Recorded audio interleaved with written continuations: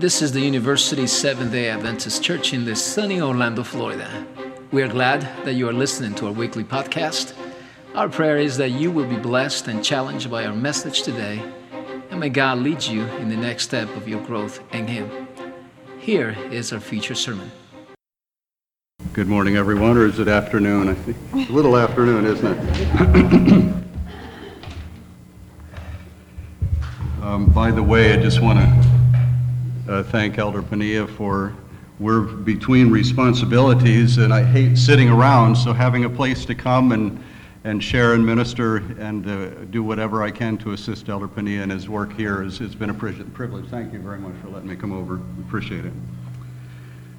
The message we're going to share with you today, we presented a number of years ago to another church. At the time, I didn't think it was all that big a deal. And it was an email that Sandy received from someone that kind of made us realize that it had resonated in the heart of one person and led to a change. And so our hope is today that as we share this with you, that it may bring some changes in your life as well. I was kind of surprised when I went to my email and I had this message in the box, and it said this: I need to share with you what happened this week and what your sermon meant to me. My husband and I have been separated for a week and a half now after having been married almost 6 years, and we had no idea of this. A bunch of little things added together along with a dash of pride on top equaled, I can't take it anymore, and I left. I came home to pick up the kids for Sabbath and take them to a hotel for the weekend, but decided to stay because he had made plans for us to go somewhere for a few days to mend things. I was reluctant. I had already begun apartment hunting and selling things to get out of debt and get some money into my hands. But I said yes for no other reason besides my love for him. So he took the kids to my mom's church, and I went to your church, and you too preached directly to me. Please pray for us. My heart is hard. I've been hurt a lot in my life, and the first thing I do, the only thing I know how to do, is run away. I want 33 years of me and my husband together, but I just don't know how to deal with this man. Thanks so much for the blessing of your sincere words today. I'm ready to recommit. And I'm happy to tell you that this was a number of years ago, and this couple is together, and they're very happy, and things are going well for them. It seems hard for Sandy and I to believe, but this year we celebrate our 39th wedding anniversary.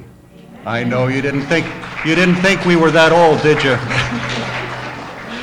Actually, Sandy's quick to tell me nobody's surprised when I tell people my age anymore. So keep them humble. And June 6th of next year is the big 4-0. You can't believe it, you know.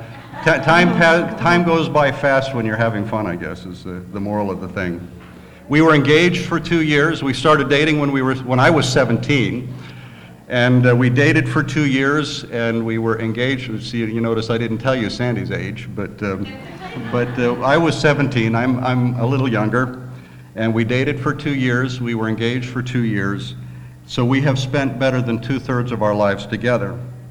I've told the story to some that on the day of our wedding, I went through the granddaddy of all panic attacks. I was fine up until the day of the wedding. I don't even know what happened, but the week before I'm breezing through, we're making we're talking about plans. Actually, I was probably too oblivious of the plans. Sandy put most of the stuff together because that wasn't my forte.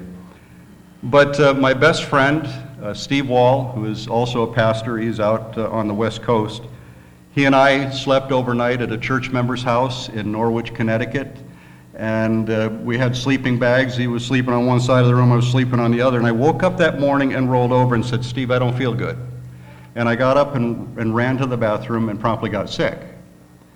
Somehow I got it into my head that I was making a mistake. And I couldn't think of a way out of this. My father and my family had come from some distance to be there, and my father thought the world of Sandy. I've told you a little bit about my background. As terrified as I was of going through the wedding, I was more terrified of his reaction if I didn't. And I think he would have killed me. And so I was in the back room with my before the wedding, with my brother-in-law. My brother-in-law was Mark Finley, and I was confessing to Mark everything I'd ever done wrong in my life, hoping that he would think twice and say, no, I don't want you to marry my sister, and back it all down. But he seemed to ignore everything I was sharing with him. I had no idea that all this was going on. All I can say is that I remember walking down the aisle and his face was so serious that I was thinking, oh my goodness, what did I do to tick him off? The truth is that when the door in the back of the sanctuary opened, and this is in Norwich, Connecticut, when her father and she walked through the door, it's like I stopped breathing.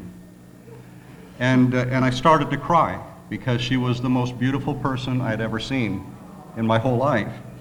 I was still scared. I was so scared, in fact, that I could barely talk, which comes out. So if you listen to the tape of our wedding, which, yes, that was back in the days of cassettes. Those of you who are our age may have heard of them. The younger people, it was something that came before DVDs, etc., and sound bites. But anyway, if you listen to the cassette, you hear, Sandra Finley, do you take this man? And you hear a very clear, I do. And then you hear, Eric Duran, do you take this woman? And you can hardly hear anything.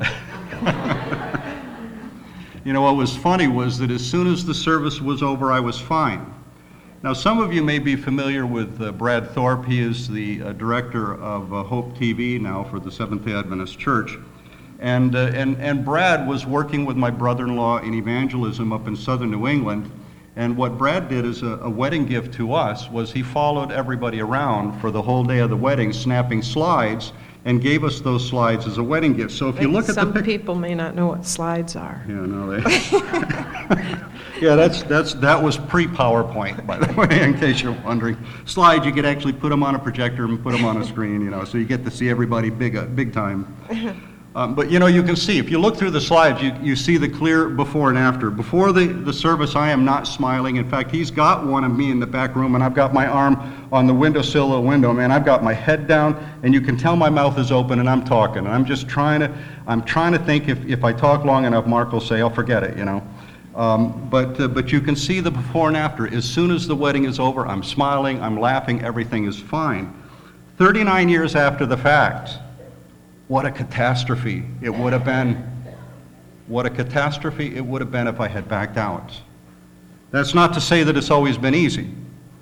I've told you about my background before, and for those of you that weren't here, I'll just share with you a little bit that I grew up in a home where my father, his method of discipline was his fist, and by the time I was 5 years old, he had already broken my nose and broken bones in my face. He'd beat me so badly, beat my brother.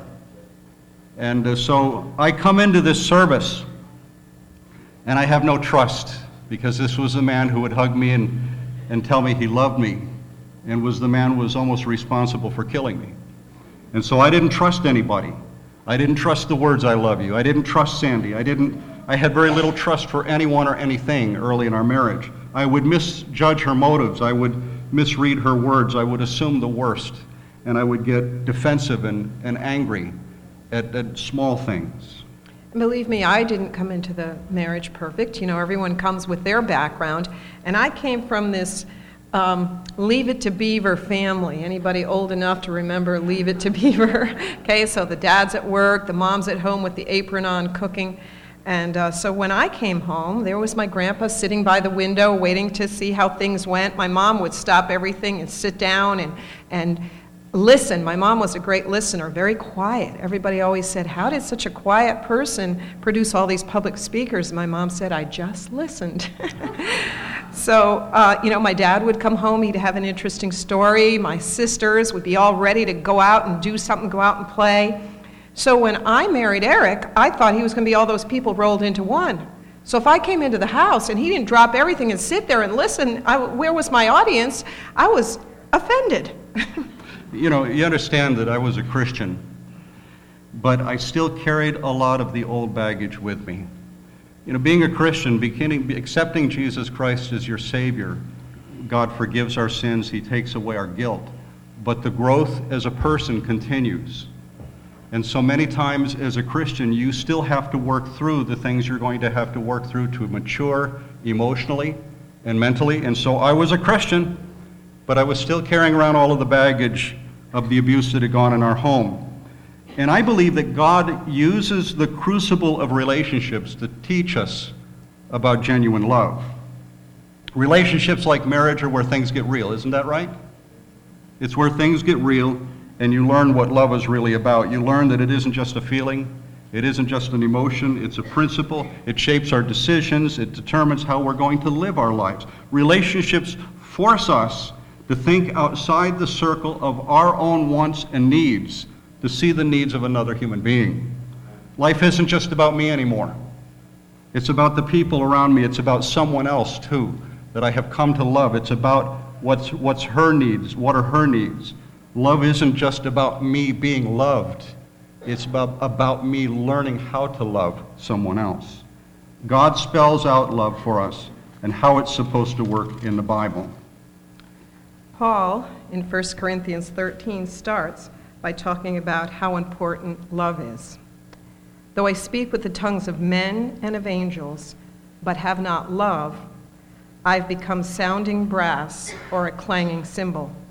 And although I have the gift of prophecy and I understand all mysteries and all knowledge, and though I have all faith so that I could remove mountains, but have not love, I'm nothing. And though I bestow all my goods to feed the poor, and though I give my body to be burned, but have not love, it profits me nothing. Love suffers long and is kind. Love does not envy. Love does not parade itself. It's not puffed up. It does not behave rudely. It does not seek its own. Love is not provoked. It thinks no evil. It does not rejoice in iniquity, but rejoices in the truth. Love bears all things, believes all things, hopes all things, endures all things. Love never fails, but whether there are prophecies, they will fail. Whether there are tongues, they will cease. Whether there is knowledge, it will vanish away. For we know in part, and we prophesy in part. But when that which is perfect has come, then that which is in part will be done away. When I was a child, I spoke as a child, I understood as a child, I thought as a child. But when I became a man, I put away childish things. For now we see in a mirror dimly, but then face to face.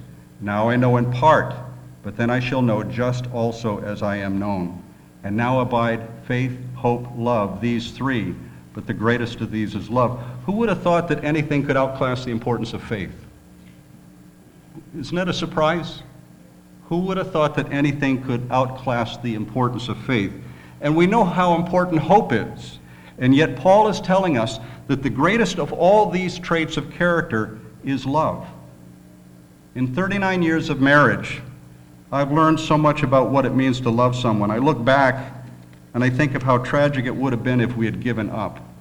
I know that not many have been given choices sometimes, and here's where I want to pause and just say, I understand that some of you today are looking back over things that have happened in your life, and you had no choice over the fact that the person you love chose to exit, or things didn't quite work out the way you thought they were going to.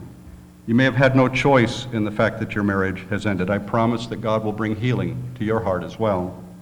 He will teach you the lessons about love himself, and the great lover of your soul will hold you in his arms, and you will learn directly from him.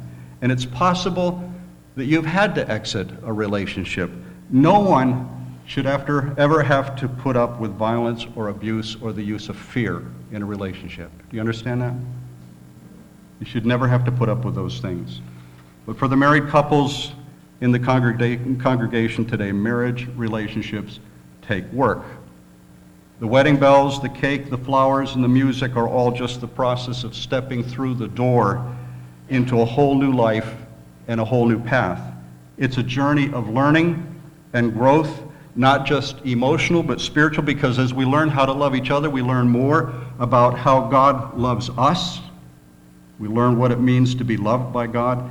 In 39 years of marriage, I've learned an incredible amount. I've learned that the more unselfishly I give, the more unselfishly I receive. We spend far too much time worrying about our needs not being met. In fact, when I hear couples talking about their needs not being met, I become worried that they have lost sight of what is important.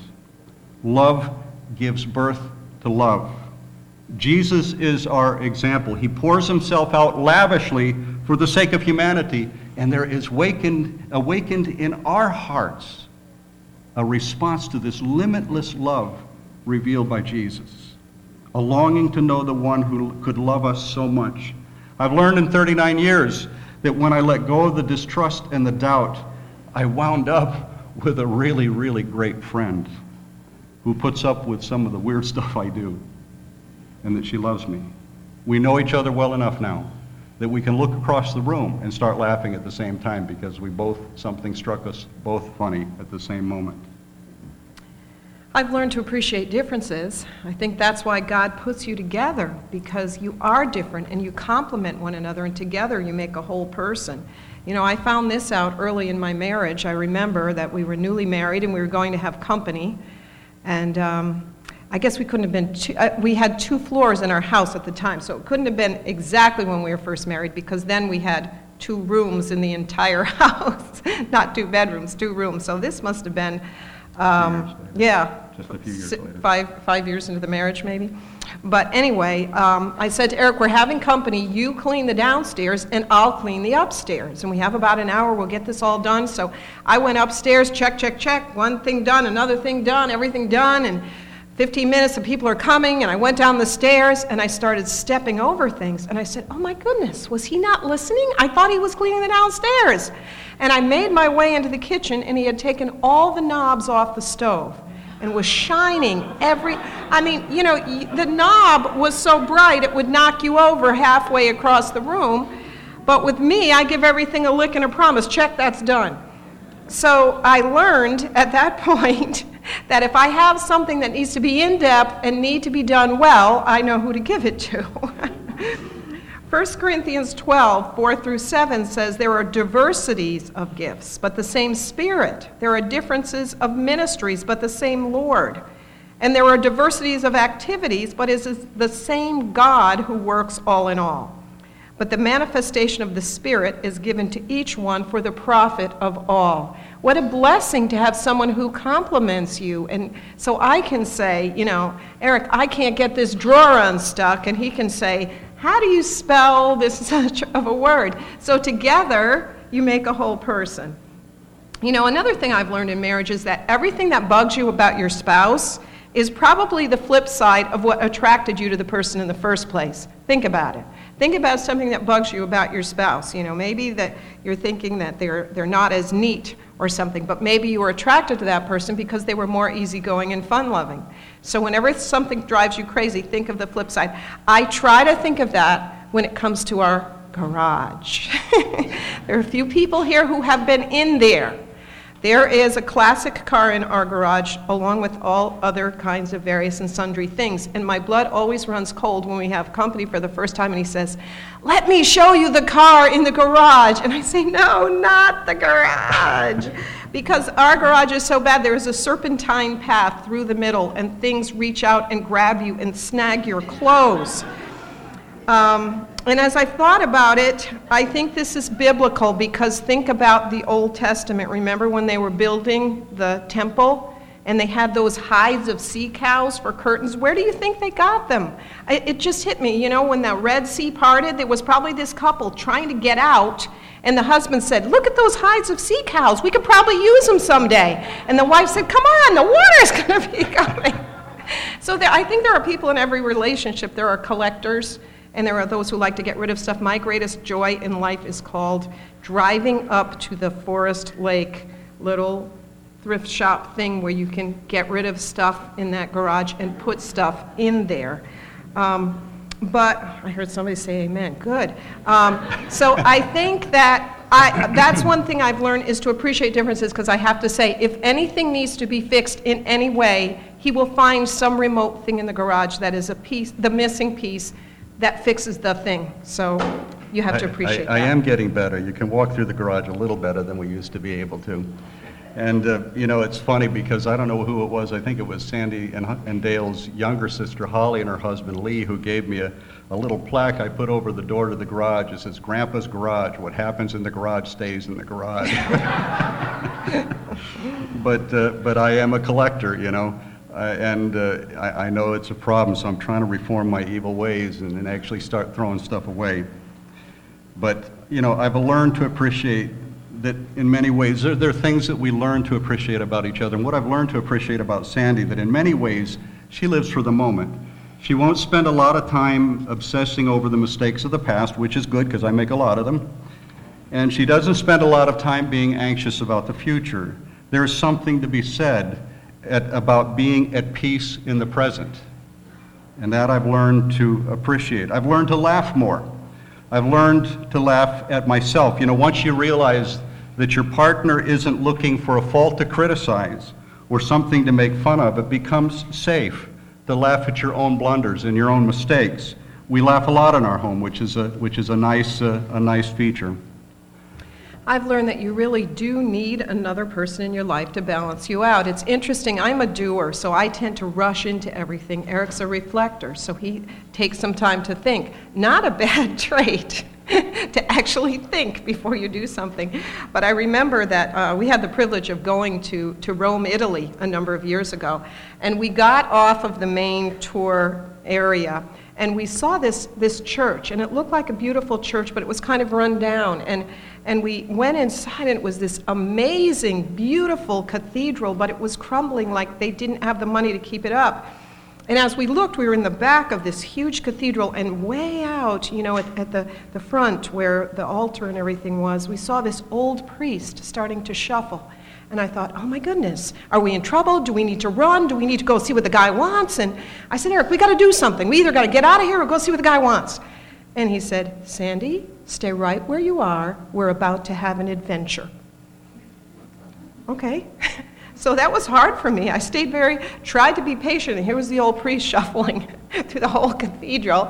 And when he finally came up to us, he couldn't speak our language, but he began gesturing, and he was old. There were plants that had been delivered to the church, and he needed help moving them. So he was soliciting our help. And it was the sweetest thing because it wasn't part of the tour. And then for two pastors, to kind of relate and help one another. And I would not have learned that if I had run away or tried to run up and try to talk in ASL or something and expect the guy to understand me. God has meant that we learn from each other. He has meant for our understanding of what it means to love to be refined in the crucible of relationships. The bottom line is that relationships take time. And sometimes marriages fail simply because people didn't give it enough time. They didn't give it enough time. You have to work at it. And the rewards for persistence are worth the effort. If you're struggling in your marriage, join the crowd. Here I was a young pastor, and we were still struggling. We were still struggling to understand our own relationships. Now I'm standing up in front of people, and there were times when I would feel like, who am I to stand up here? I make so many mistakes. I do things that I shouldn't do, and I say things and hurtful things that I shouldn't have said. But we kept on the learning process. We kept on the learning curve. Relationships, brothers and sisters, take time. They take time, and you have to work at it. You have to be persistent. If you're struggling in your marriage, join the crowd.